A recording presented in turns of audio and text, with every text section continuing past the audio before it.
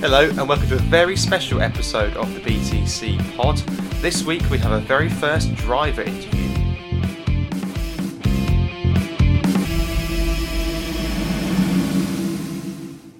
Hello and welcome back.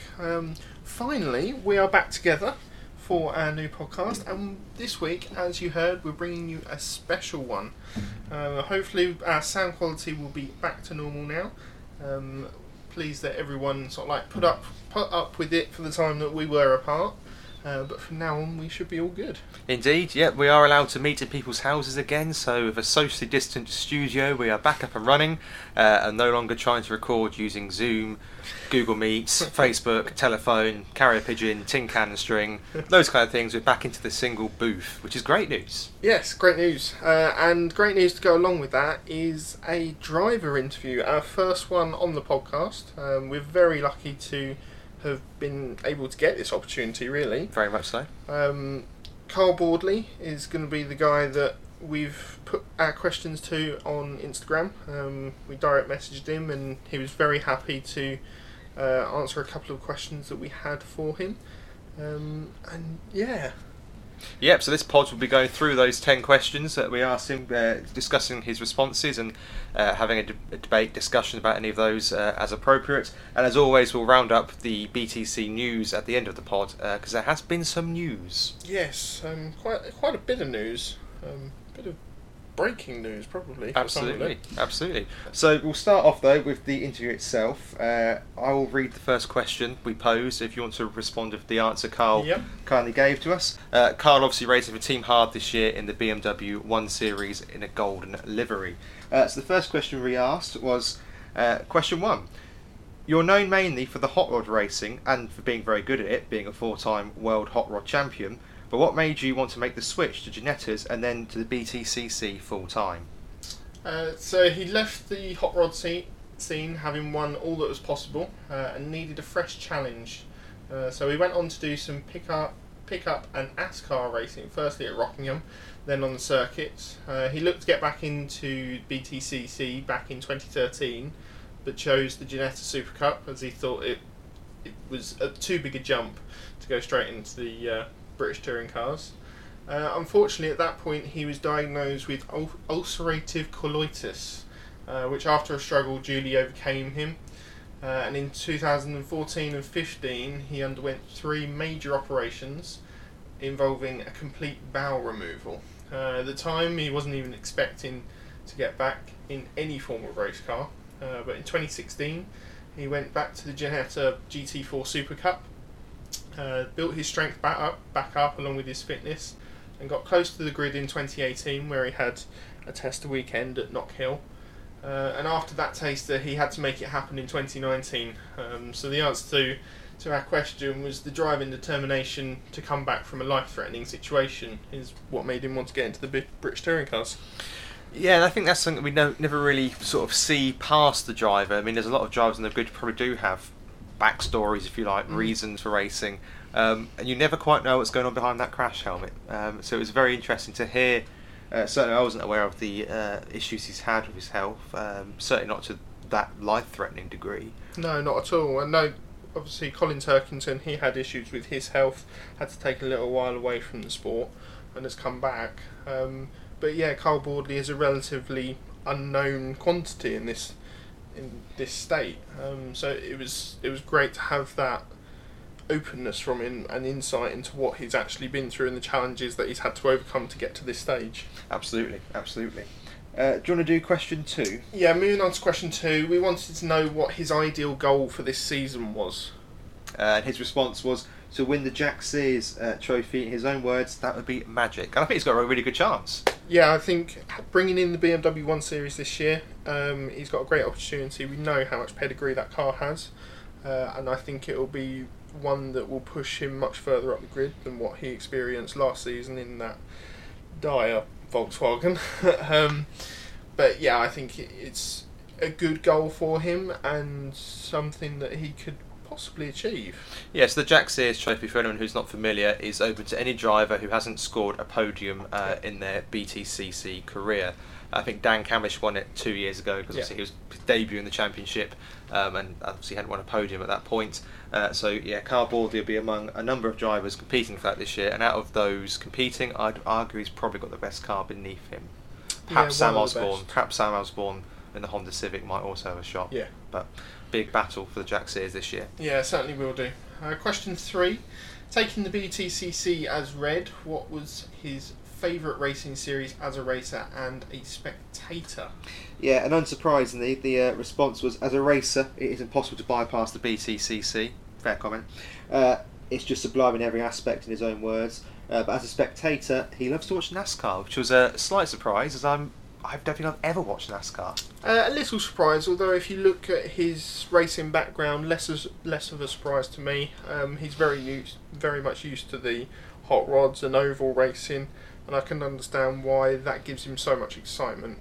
Obviously, the racing in this NASCAR is quite a lot closer than most other motorsports, BTCC probably aside, so it probably has the most entertainment value. Have you ever watched NASCAR? I've watched bits and pieces of NASCAR. There are some awesomely massive crashes, but it's still, for me, roundy racing.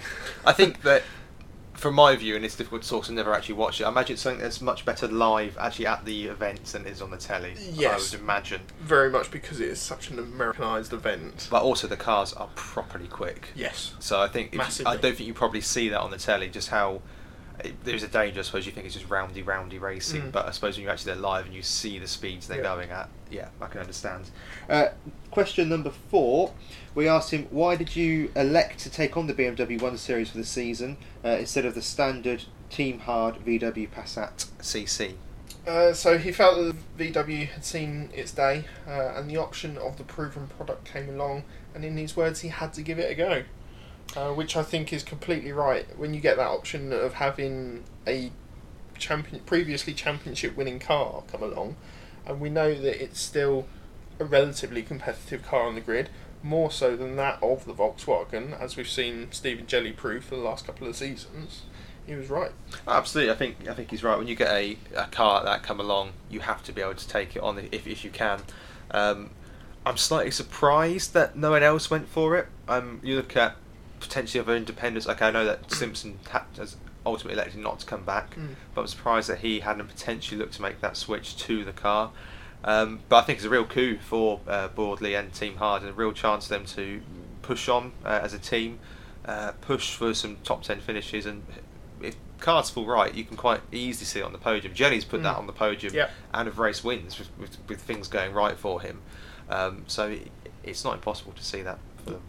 I think when it all came along, we were quite surprised to see the announcement, because we know how much that the Team Hard have always run the same car within that team through 4 different drivers. Yeah. To bring that brand new car to them in was quite a shock, but I think it will work quite well for him. Yeah, agreed.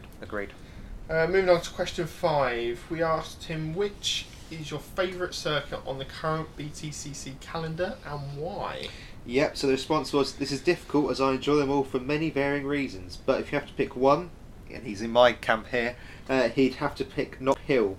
It's a short lap, very frantic, and you do really have to grab the car by the scruff of the neck and commit, and I would agree with that. I think that certainly Knock Hill is one of my favourite tracks on the calendar.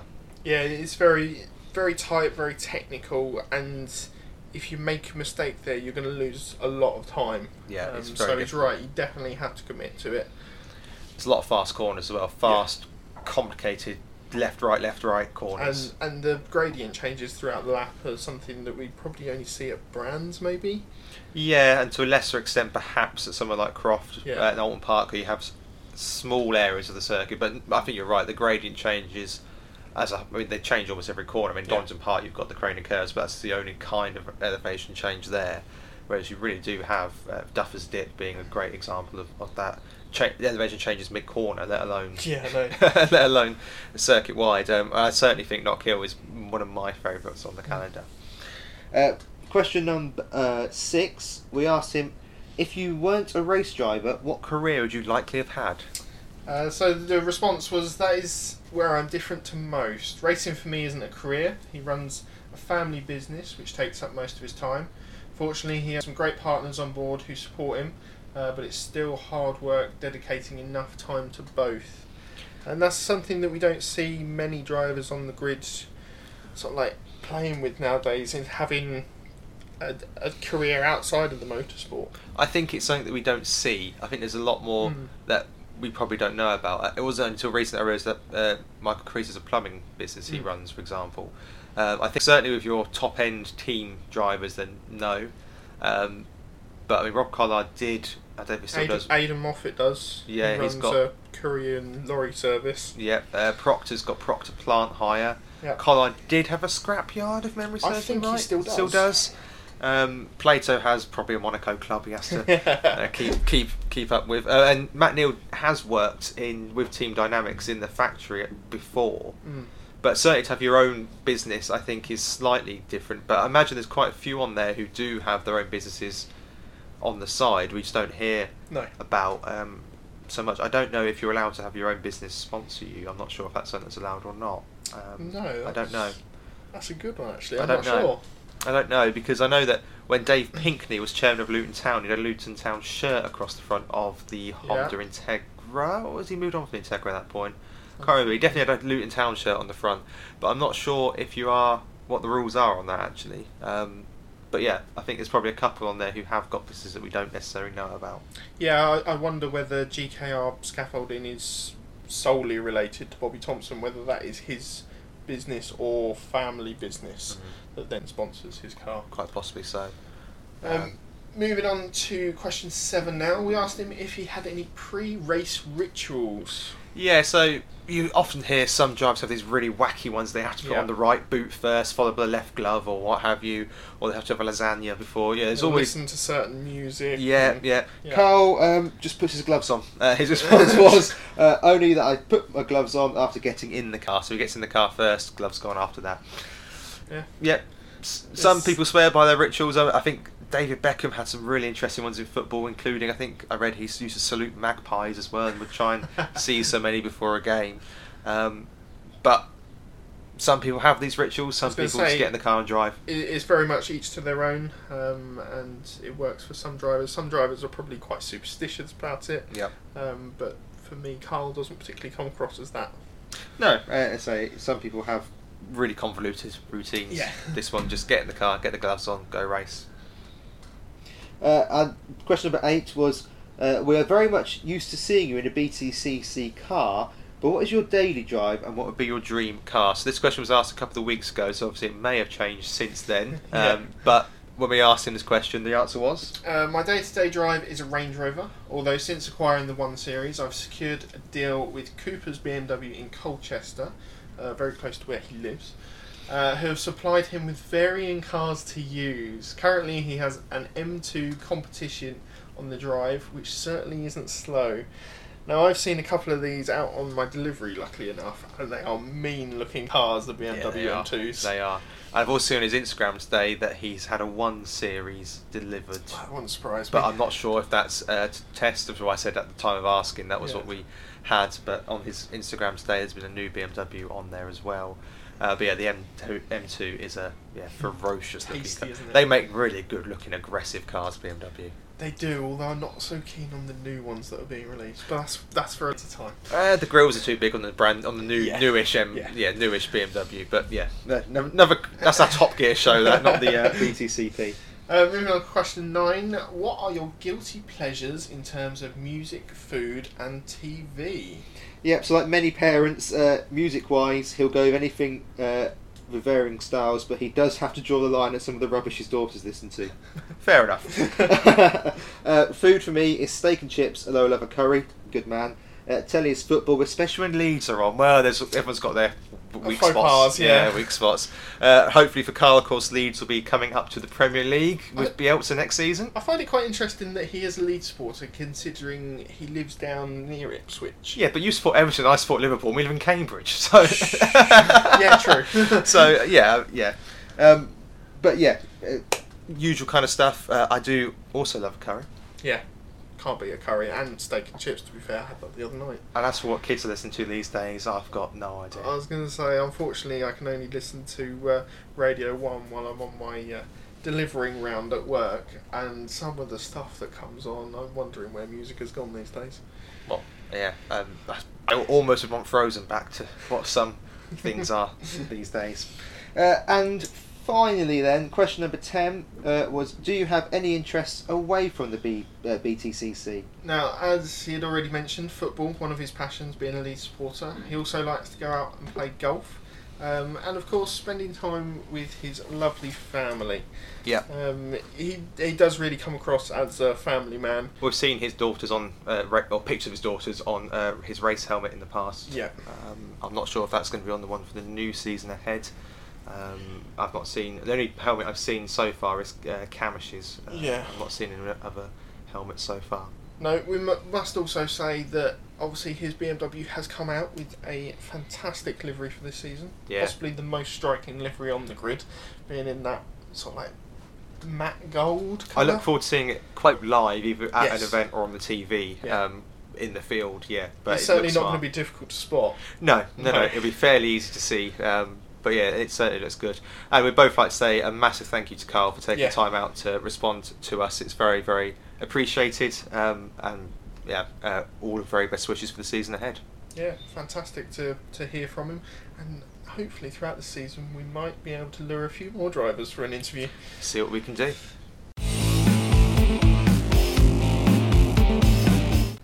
So moving on to the news roundup section of the pod, and there has been some big news this week. Last week we brought you the news that Andrew Jordan wasn't going to be racing, and unfortunately there are further casualties to the BTCC grid. PMR have taken the decision to pull themselves from this year and carry over all sponsors etc. to 2021 and focus on that year. But they have said that we'll be doing a series of guest drivers in the Astra for selected events throughout the season. Yeah, as we understand it, Jason Plato's contract carries over until next season, and he'll be guaranteed a drive with them. Matt Jackson, of course, was meant to be coming back this season to the British Touring Cars, and he will have first option on next year's place. It'll be interesting to see if he takes them up on that. I have a theory of what will go next. And so, as you said, there will be guest drives throughout the season from drivers that may not have been able to make the grid due to financial issues or other complications. Wondering whether there might be a certain Mr. Andrew Jordan having a little outing at one event, maybe. But yeah, they said that it was the right decision for the team and all the partners because of all that's been going on.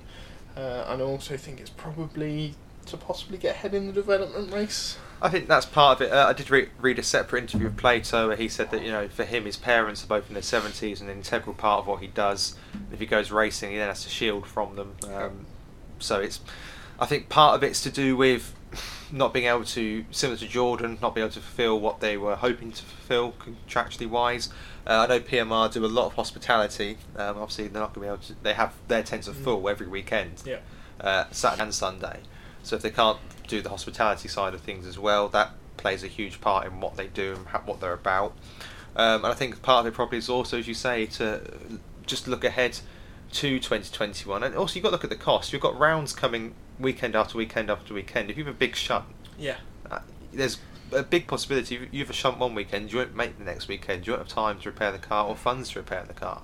Yeah, unfortunately, I think this season we may see a couple of drivers pull out from certain weekends due to possible accident damage, or just not being able to find the funds to possibly go up to somewhere like Knock Hill, because that is a long way to do either after a weekend or before the next weekend. Notwithstanding, of course, that Scotland are still a couple of weeks behind England in lockdown deregulation. But yeah, the PMR thing is sad. I think we'll see some interesting guest drives. I wonder if they're going to go down the route of previous drivers, so we'll see Hunter Abbott maybe have a drive, or we're going to get James Martin, who's a close friend of Jason Plato, in the car, or as you say, will we see somebody like an Andrew Jordan? I'm looking forward to seeing who does take place in the car. As for Matt Jackson, there is, I suppose, technically a spare seat at BMW. And he has driven the BMW before. I don't want to put one and one together and get seven, but You'd have thought that WSR will be looking to run that third car if at all possible. Yes, I think they will be. Although I could kind of understand if they wouldn't, to lower their running costs. Possibly, but I suppose it depends how much money one can bring to run that car. There's no firm deal or any even mutterings in place really, but it wouldn't completely surprise me if we don't see Jackson in that car this season. Well, moving on to further news, as most of you probably know, there has been the Snetterton tyre test that has also been run in line with the Cosworth engine and hybrid engine test in the Team Speedworks Corolla. Run out by Darren Turner, as we announced last week, and yeah, it seems like there haven't been any major issues. No. Nothing to write of note, and it'll be interesting to see how much press they release around it, or whether they'll keep it under wraps for now. I found it interesting that they did the test at the same time as the tyre test, because there's going to presumably be a fair window where they could have done this a bit quieter and behind closed doors, so to speak. Engine sounds quite good for an electric car. I know a lot of people worrying that we're going to get like a fan sort of noise, but there's still a decent grunt to the engine. I was going to say, there's still an internal combustion engine there. It'll just be an aid, that hybrid part of it. I also find it really interesting that they're running it in the Corolla. I find that really interesting. I know that obviously Japan is a long way ahead in hybrid terms, but Honda? Yeah, that is the only thing that I can say, is that Toyota are probably the furthest ahead in respect to packaging a hybrid and combustion engine into one area. But yeah, as you say, Honda are probably up there as well. Do we think, though, that if in the 2022 season Ingram wins a championship by a country mile, there will be similar bashings on him like we've seen with BMW in recent years about having unfair advantages? Because I'm not suggesting any data will be shared at all, but where perhaps because they know that car better than anybody else, they can perhaps pick up on more subtle things that other teams might not be able to. I don't know. It'd be interesting to see how that progresses in 2022. I think the only thing that comes across my mind is that Corolla is the only car they can guarantee that would be there for 2022. That's fair. Whereas there may be new editions of the Civic, of the BMW, of all the others coming through. Yeah, that's fair. That's the only thing that can come across my mind. I suppose also as well, when you look at it, that is probably, other than the BMW, the newest car on the grid. Yes. Isn't it? Yeah. Oh, I suppose the current Ford as well, that's new. But, yeah, but again, the jury's still out on that, and I suppose to a sense the jury's out-ish on the BMW. Well, I suppose at the same time in it as the Toyota. But yeah, we'll see how that goes. Yeah, so as we said, tyre test was also run, and we had 28 runners. There are a couple of drivers stepping in for other drivers. Esme Hawkey, of note, was driving for MB Motorsport in place of Jake Hill for one day. And I think also I saw on the timing screens, one of Neil's sons was driving. Oh, really? Oh, okay.